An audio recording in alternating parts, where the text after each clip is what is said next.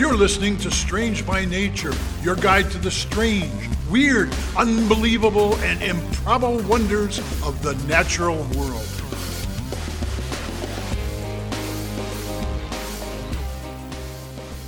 Hello, everyone. Thanks for being here today. I am Kirk Mona, and I am joined today by Rachel Ginza and Victoria Thompson.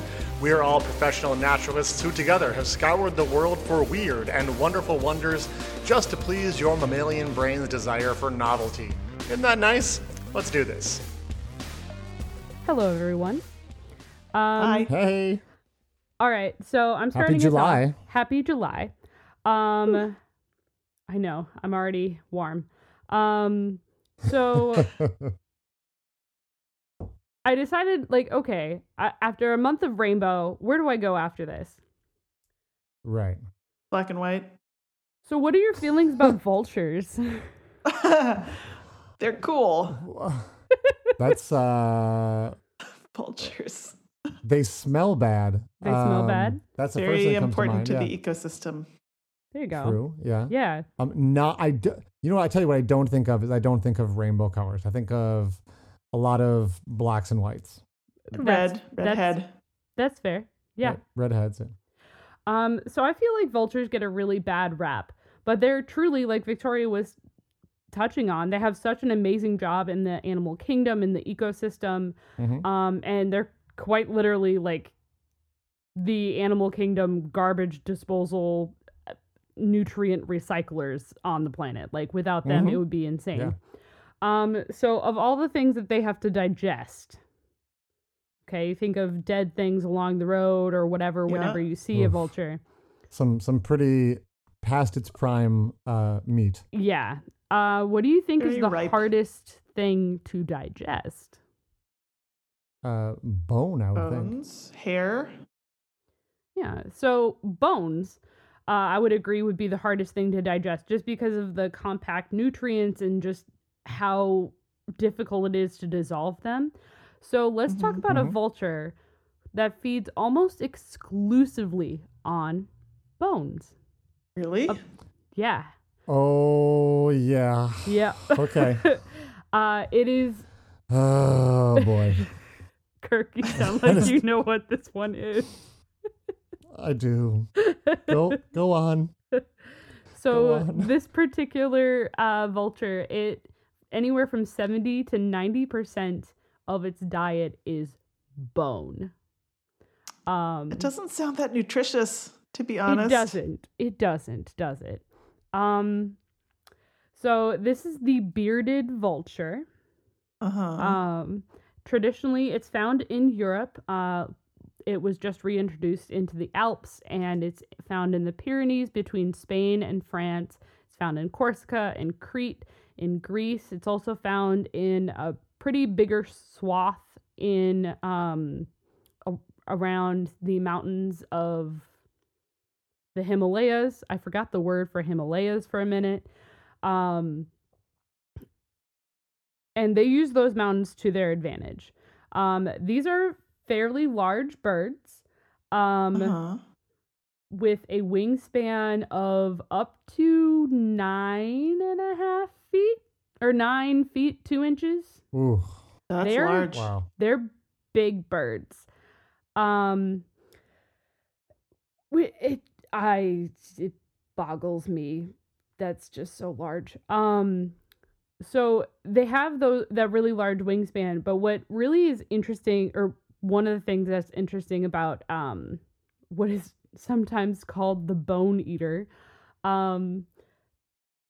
is they actually, unlike most vultures, which have a bald or like just a skin head, they actually have a feathered head. Okay. Huh. Because they So- don't eat so much wet flesh. A lot of that is because they don't tend to eat a lot of wet flesh. That's true. But what else is really cool is not only is it like a feathered head, but they are white feathers. So to give you a little more description, this is this large bird, okay? Like it's a little under 5 feet in length. It's about 4.5 feet. in length. It's a big bird, and its wings and back are this dark brown, but its chest, neck, and head are a white color. And it gets these colors when they reach about 4 years old. Now, a lot of pictures that you'll see, they have like a kind of rust-colored chest or a rust-colored head. And that actually is because generally where they live, they bathe almost pretty extensively in water that has a lot of iron oxide. So it's dyeing their feathers that rusty orange. Yeah. Cool. Yeah. We still don't quite know why exactly they do this. It's kind of bizarre. And like spaces where they can't find iron oxide in water, their feathers tend to stay white. Which is really just fascinating. So generally speaking, like bearded vultures, they don't hunt live prey. That's the whole point of a scavenger. They will find bones from like wolves or any other kills that have been left behind after a lot of other scavengers have gone by, and there's mostly just bones, and they're capable of swallowing and digesting like I think a lamb's femur was the size. Wow. And like the width of a sheep's vertebrae. If they're too big, what they'll do is they'll take the bone up, they'll fly up to about 100 meters, and they'll drop the bones onto rocky surfaces to shatter them. Oh, man. Yeah. And then they'll eat those bony parts. And it takes a while to master that in order to be able to figure out how to do that. Because I guess, like, if you miss, then the bone doesn't break, you know? I mean, you take anything up to 100 meters, it's going to break, I think. And you drop it, Right. I would break. Yeah, that's fair to say. I think you would break. Yeah. So are they getting most of their nutrition from the bony part or from the marrow? They get a lot of it. Good question. That's a great question. They get a lot of like the nutrition from the marrow that's left over in those bones. That makes sense. Yeah. So that is like the primary thing that they get the nutrition from, but that is still mostly bone. To give you a little more context too, I was looking into like vultures' like stomachs, because vultures are crazy anyway. The bearded vulture, the pH in their stomach acid is 1. Okay. That's low. That means that they can dissolve bone in 24 hours. Wow. So, yikes. What does their poop look like? I don't want to know, Victoria. What a naturalist question. What does their poop look like? That was her first question. What's that poop look like? Or the mutes, we would say. Right, the mutes. I don't know. I didn't look into that because that wasn't a question I was anticipating. Why not? Well, come on, why not? It should have been. I know. Everything comes down to poop. You know that. It does. So generally speaking, like not so much with the bearded vulture, but with such a low pH, not only are they able to digest bones within 24 hours, but they're also able to take other things out of play. Things like a lot of diseases, for example, that might have befallen that animal that they're eating. Oh, sure, yeah. For example, some of the more dangerous bacteria that has been found that that vultures in general have been able to be found and like digested and decomposed would be like fusobacteria, which is a flesh-degrading bacteria. There's also the poisonous Clostridia, which also is a pretty dangerous. It's poisonous. So if you aren't like a vulture or another type of scavenger, it can make it a really dangerous meal for a lot of other animals. But vultures will go in after decay has already set in. The other microbe that has been shown that vultures can take out is something that I've talked about actually before. They can take out if an animal dies of rabies. They are not necessarily affected by the rabies virus, and they are effectively taking it out of play. Right. Cool. Yeah. So there's a lot of like crazy things that vultures can do, and the bearded vulture, the fact that it lives mostly on bone is just fascinating and amazing. And I could probably spend like an hour just talking about the bearded vulture. I won't, because that would be insane. But I just want, just about everywhere our listeners are, there are vultures, and I want you to just appreciate the duties that the things that they're doing out in the world for everyone. Taking rabies out, getting rid of carcasses off the road. Thank you, vultures. They're really cool. Thank you, vultures. Thank you, indeed. So we're gonna take a quick break, and when we return, it'll be Victoria. Hey. Strange by Nature podcast is brought to you by listeners like you who have joined the Society of Strange, our membership group on over at patreon.com/strangebynature. Society of Strange members can join at one of 3 different membership levels and help support the show, and also get some fun stuff like water bottle stickers or access to super secret content. So thank you to those who have joined already to help make this podcast possible. If you haven't joined yet, we'll see you soon over at the Society of Strange at patreon.com/strangebynature. See you soon.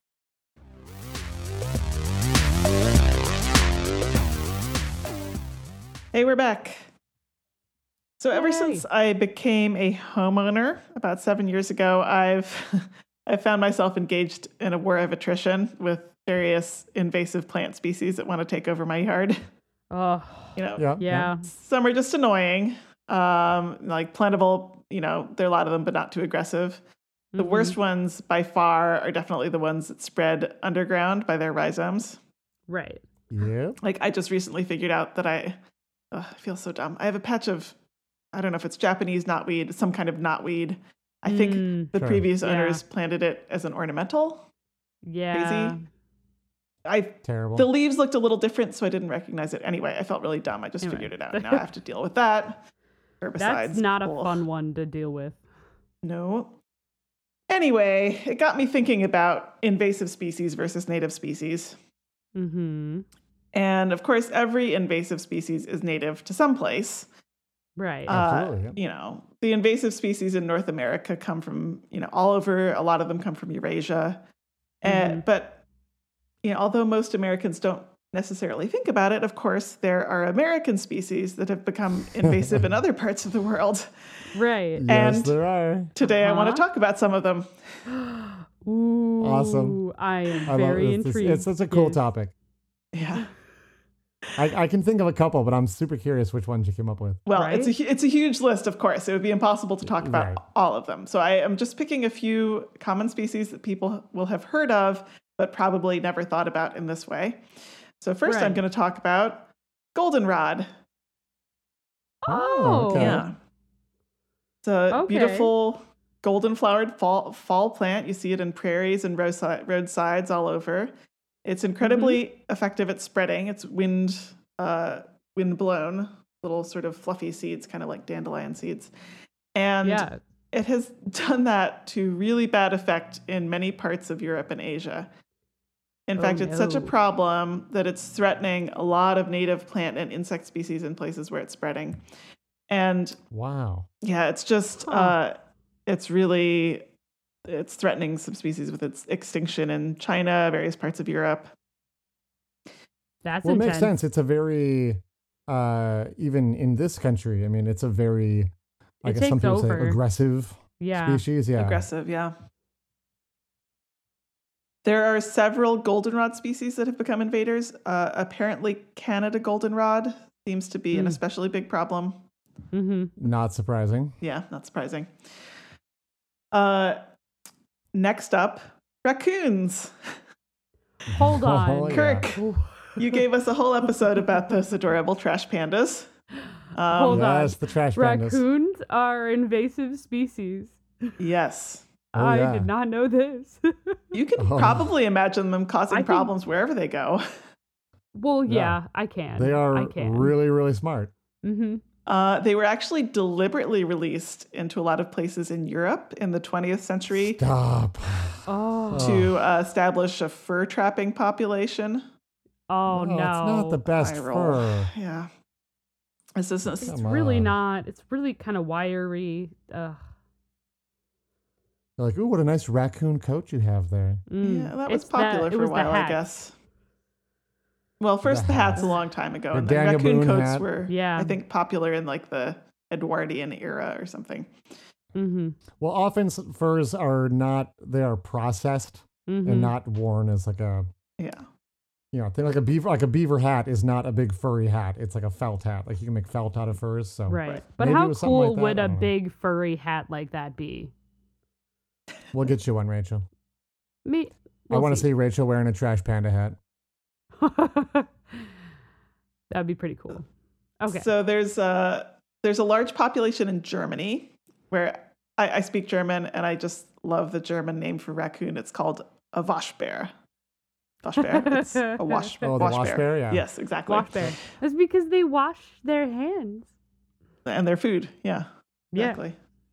Sort of. I mean, they kind of do, kind of don't, but yeah. Yeah. It looks like they do. Mm-hmm. They're established in various other places in Europe too, and it seems to be I'm sure they're getting into garbage cans and stuff, but they seem to be largely seen as a problem because they're a disease vector. Ah, yes. For some different like parasitic diseases. There's also a large and problematic population in Japan. They cause a lot of damage to crops and wildlife. And even there's a historic temple in Kyoto where they apparently took up residence in the attic and then just proceeded to scratch the heck out of the place with their claws, all of this ancient wood and poop everywhere. That's not good. Raccoon poop is the worst. It is. It's really it always bad. Smells so bad too. Ugh. Very sticky. The reason they're in Japan is just a little too on the nose. There was an incredibly popular anime TV show in 1977 called Rascal the Raccoon. Uh-huh. You can probably guess what happened. Everyone wanted everyone wanted a cute baby raccoon for a pet. And you know what happens when your cute baby raccoon grows up? It's a hissing, scratching, biting nightmare. Yep. They're not good pets. Nope. No. Terrible. People just release them into the wild, and there you go. Yeah. Hey, fun note. If you get a pet, you have to take care of that pet. If you cannot, you need to find a responsible home for it. It is not good to release your cats or dogs or goldfish or bullfrogs or goldfish. Oh gosh, not goldfish. Any of those things should find new homes. They should not be released into the wild where they can cause problems. Thank you for your PSA, Rachel. Anytime. Can you personally send that message on to the people who keep dumping cats in the woods where I work? Really? Again? They're releasing them into the wild. When all that happens is they get eaten by coyotes. So stop doing that. Yep. But it's natural, or Kirk. Just die of starvation. Yeah, and then I'm hiking with preschoolers and we find the remains of dead cats. It's really educational. Mm. Anywho. Yeah. Next species, largemouth bass. Oh. Yeah. Really? They're a popular fish in North America. They're large. They're tasty. They're fun to fish, I've been told. Yep. I'm not a fisher person myself, really. These qualities made people think that it would be a great idea to introduce them as a game fish to various places. Big sigh. Yeah. Back with unfortunately, the goldfish, it's the same kind of thing, but out. Yeah. But, yep. Mm-hmm. Yeah. They're incredibly voracious and have outcompeted and or eaten up many other species of fish, amphibians, and birds, some to the point of extinction. Case in point, there was a bird called the Atitlan grebe. It was an endemic water bird of one particular high-altitude lake in Guatemala, and its extinction is largely traced to the introduction of largemouth bass in the mid-20th century. So there you go. That's rough. Yeah. Finally, my last invasive species of this episode is going to be the eastern gray squirrel. Yes, I was hoping you'd go with that one. All right, okay. I will say it. Like, I'm pretty sure I saw them in Europe, and I'm like, they're here too. Yep. Yeah, you did. Okay. They are now. It is obviously a ubiquitous mammal in cities and suburbs throughout North America, and now causes problems on other continents as well. Oh, the English. Oh, good. The English. There was apparently an English banker in 1876 who thought it would be just so charming to bring back a pair to ornament his garden. Oh, no. And he started a trend, ornamental squirrels. Of course, get they those escaped. out of like plaster instead, maybe. Yeah. Escaped. There were many more deliberate and accidental releases throughout Europe, and it's become a big problem, especially in the UK and Ireland, because they are so much better at squirreling than the native red squirrel. They outcompete them basically on every metric, and there are almost no local predators that will eat them. So they've almost kicked out the red squirrels from the British Isles. Oof. This episode should be titled, How Many Times Can We Sigh in One Segment? Yeah. Wah, wah. Let's call it wah, wah. Did you have anything you wanted to add about the squirrel, Kirk? No, just we think of them as like such a North American thing, and the other, like you're saying, these other sort of these things coming from another part of the world that kind of wreak havoc here, and you don't think about like the squirrel. What could be more like part of a forest than a squirrel? You know, it's so but natural. Depends on the species of squirrel. Yeah, please take your gray squirrels and go home. Yeah. I find it interesting though because at least over in North America, I see like gray squirrels and red squirrels like duking it out, and I feel like the red squirrels around here at least tend to be more ferocious. I don't know. Oh yeah, they'll kick the gray squirrel's butt every time. Different kind of red squirrel, co-evolved obviously. So got it. Ugh. Their sort of Napoleon complex is an evolved response to evolving alongside gray squirrels and fox squirrels, probably. Ooh. Okay. See, the obvious solution is we need to take our red squirrels and give those to the UK as well. No. Great idea. No. Let's do that. No. No. All right.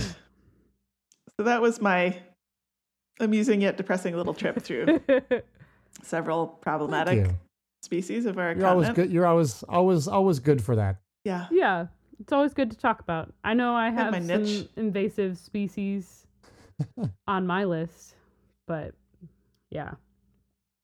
Well, we're going to take a little break, and when we come back, Kirk will have something to delight our ears. Yes, I do. Yes, I will. Okay, so this week I have some news for you, and I know this lit up my news feed, and I'm pretty sure it was on your radar as well. So I wanted to try to sneak it in before anyone else could do this story. But breaking news: bees are fish. Oh yes. Yes. You heard about this? You know what? I After you texted about it, I avoided reading any of the news stories because I wanted to be surprised. Good. I've seen the headline. I know that bees are fish, but I do not know why. I was like, I call dibs multiple times. And so I was curious enough that I did read through that particular article. All right, so please go on. Here's the takeaway. Legally, in California, bees can now be classified as a type of fish. Or at least that's sort of the simplified version that's out there. So here's the story. A California court ruled this past month that under certain circumstances, so not all circumstances, but in certain circumstances, bees can legally be considered fish. And you would be right to ask, what is going on in California? And in the words of Stanley Hudson, have you all lost your damn minds? So, what are they smoking out there? Well, that's a different court ruling, Victoria. So what it all has to do with basically the California Endangered Species Act. According to the language taken right from the bill, it was designed to protect, quote, native species or subspecies of bird, mammal, fish, amphibian, reptile, or plant. Now, can you see a problem here? Yeah. There's no insects. Something's missing. Well, yeah. Or invertebrates? Invertebrates. So the act did not specify that it could be used to protect an invertebrate. And there are lots of invertebrates that people want to protect. So the notable species in question at this particular juncture was actually 4 species on bumblebee. And as we all know, bumblebees are kind of hurting globally right now. 2 of these 4 have pretty normal names. There's the Franklin bumblebee and the Western bumblebee. But the other 2, oh man, okay, so we have the Suckly cuckoo bumblebee, which is just fun to say. And I also saw some sources calling the 4th one the crotch bumblebee. Which sounds rather unpleasant to have a case of the crotch bumblebees. But really, I think this is actually... Is it a kind of sweat bee? Please let it be a sweat bee. It's not. No, it's a bumblebee. No, it's a bumblebee. But that would be so good, though. Here's the deal, though. It was named after entomologist George Robert Crotch. So technically it should be Crotch's bumblebee. Which that's is almost worse. Very slightly better. I think it's maybe worse. But yeah, some sources I read said it was poor man. The crotch bumblebee. And I'm like, I think it's called Crotch's bumblebee, but okay. So that poor man. Getting past that. Of note, invertebrates are not just insects, right? There's lots of things that are classified as invertebrates, like mussels, clams, crawfish, all the crustaceans, all the cephalopods. Yeah, there's a whole lot of animals that are seemingly not covered by the original list of bird, mammal, fish, amphibian, reptile, or plant. It turns out, though, that while the legislators who wrote the law kind of sucked at biology, they were not completely incompetent because weirdly, very, very weirdly, the law goes into great detail describing what they mean by the word fish. And here is what fish means as defined by the law. Quote, a wild fish, mollusk, crustacean, invertebrate, amphibian, part, spawn, or ovum of any of these animals. End quote. So that's a pretty weird definition of fish, but Kirk, the law is what it is. Wow. I mean, I mentioned this, but didn't you hear there's no such thing as a fish? That is true as well. I have heard that. And I'm kind of going to get back to that actually. So, given that the law defines fish as including all invertebrates, that means that legally a bumblebee or an ant or a squid or a worm is technically a fish and able to be protected under the California Endangered Species Act. There was actually some legal wrangling back and forth because some people were insisting that fish could only refer to aquatic invertebrates. Well, maybe that's what the law's writers meant, but that's not what they said. Exactly. And that's the thing. It became like the intent of the law versus how it was written, and there was a lot of legal wrangling back and forth on that. And what finally, the courts weighed in on it, and they decided that the law says what the law says. It says invertebrates. It doesn't say aquatic invertebrates. And if that's what they intended, then they had to have said that. So therefore, they can now protect legally bumblebees under the California Endangered Species Act, which is pretty cool. That is good. So that's the whole story. There isn't much to it, but it did remind me of two other similar situations, sort of historically. It turns out people have had a hard time defining where to draw the lines around different groups of animals for a really long time. One that came to mind right away was going all the way back to the Bible. In Leviticus 11, there's a long list of birds that are unclean that people should not eat. And the list of birds includes bats, which are famously not birds. They are mammals. If it flies, mammals, it's a bird. If it swims, it's a fish, basically, in the Bible. Exactly. And that distinction of like animals of the sky and animals of the water is very, very common. Very common. So more recently, we have the strange notion as well that beavers and muskrats are fish, which kind of goes to what you were just talking about. I initially remembered hearing a story that Catholics during the time of the fur trade era got permission to call beavers fish so they could eat them on Fridays during Lent. And I mean, amazing. I can kind of see what they're going for there. They swim in the water. They do have scales kind of like on their tail, Sort of, like maybe. I mean, so if we can call I think bats they just birds, wanted we to can call eat beavers meat. fish. Well, that's exactly what it was. I did some digging on this, and it turns out there have long been debates, specifically by Catholics, as to what you can and can't eat during Lent. And to be clear, like none of it makes any sense to me whatsoever. So I have trouble wrapping my brain around it. But apparently, while modern Catholics are often obsessed with the idea of fish versus beef, the more traditional divide was, like Victoria said, between animals of land and animals of water. So in many areas, muskrats and beavers have been traditionally eaten on Fridays as part of Lent.